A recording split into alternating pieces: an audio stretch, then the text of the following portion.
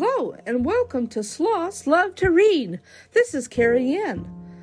Today we're going to be reading a story about St. Patrick's Day called The Story of St. Patrick's Day, written by Patricia A. Pingry, illustrated by Meredith Johnson. I hope you will enjoy this wonderful story and that you will enjoy your St. Patrick's Day coming up. Let's get started.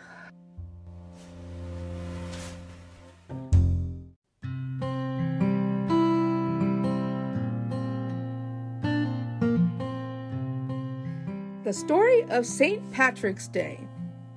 Each year on March 17th, we celebrate St. Patrick's Day. We like to wear green. We make paper shamrocks and harps. We dress up like leprechauns, and we remember a man called St. Patrick.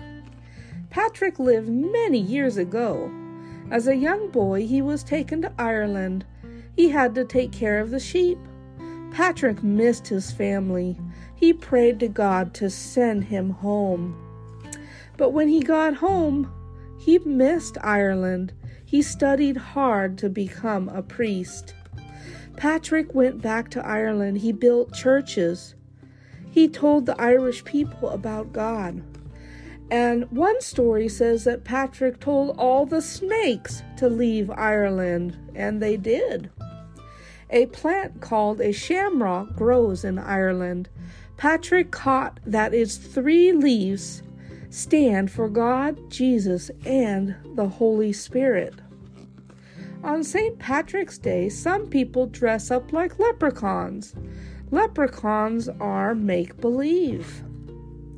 Other people dance the Irish jig to the music of the harp. The harp is a national symbol of Ireland. Many towns have St. Patrick's Day parades.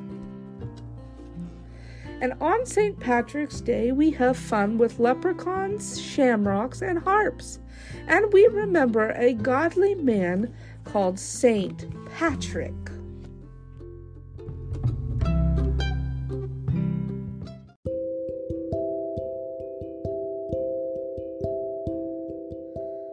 Oh, this has been a wonderful story that tells you all about St. Patrick's Day.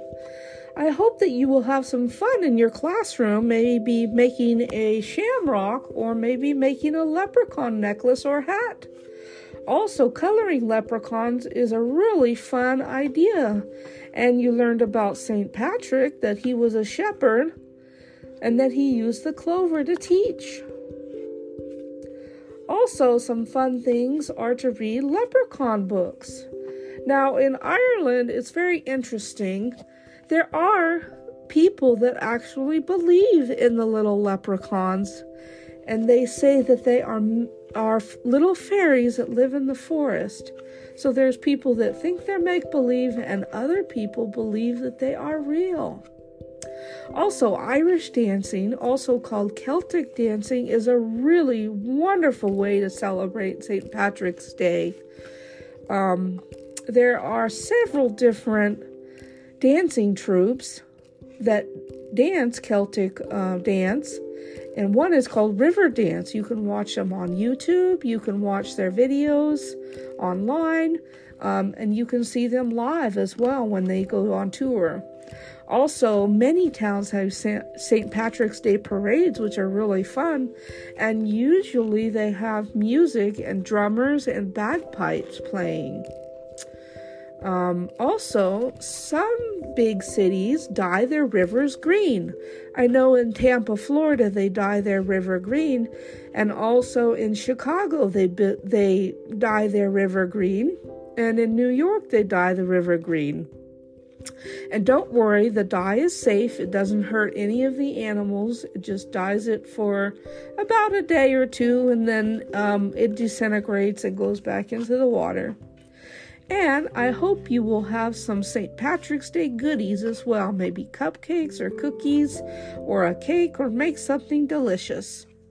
Have a wonderful day, and thank you again so much for listening to The Story of St. Patrick's Day by Patricia Pingry.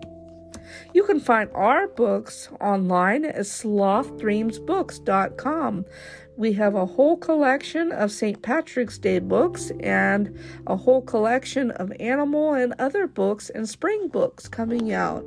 I hope you'll check that out and subscribe to the channel as well so you don't miss any of our upcoming books. Thank you again. Bye-bye and have a wonderful day.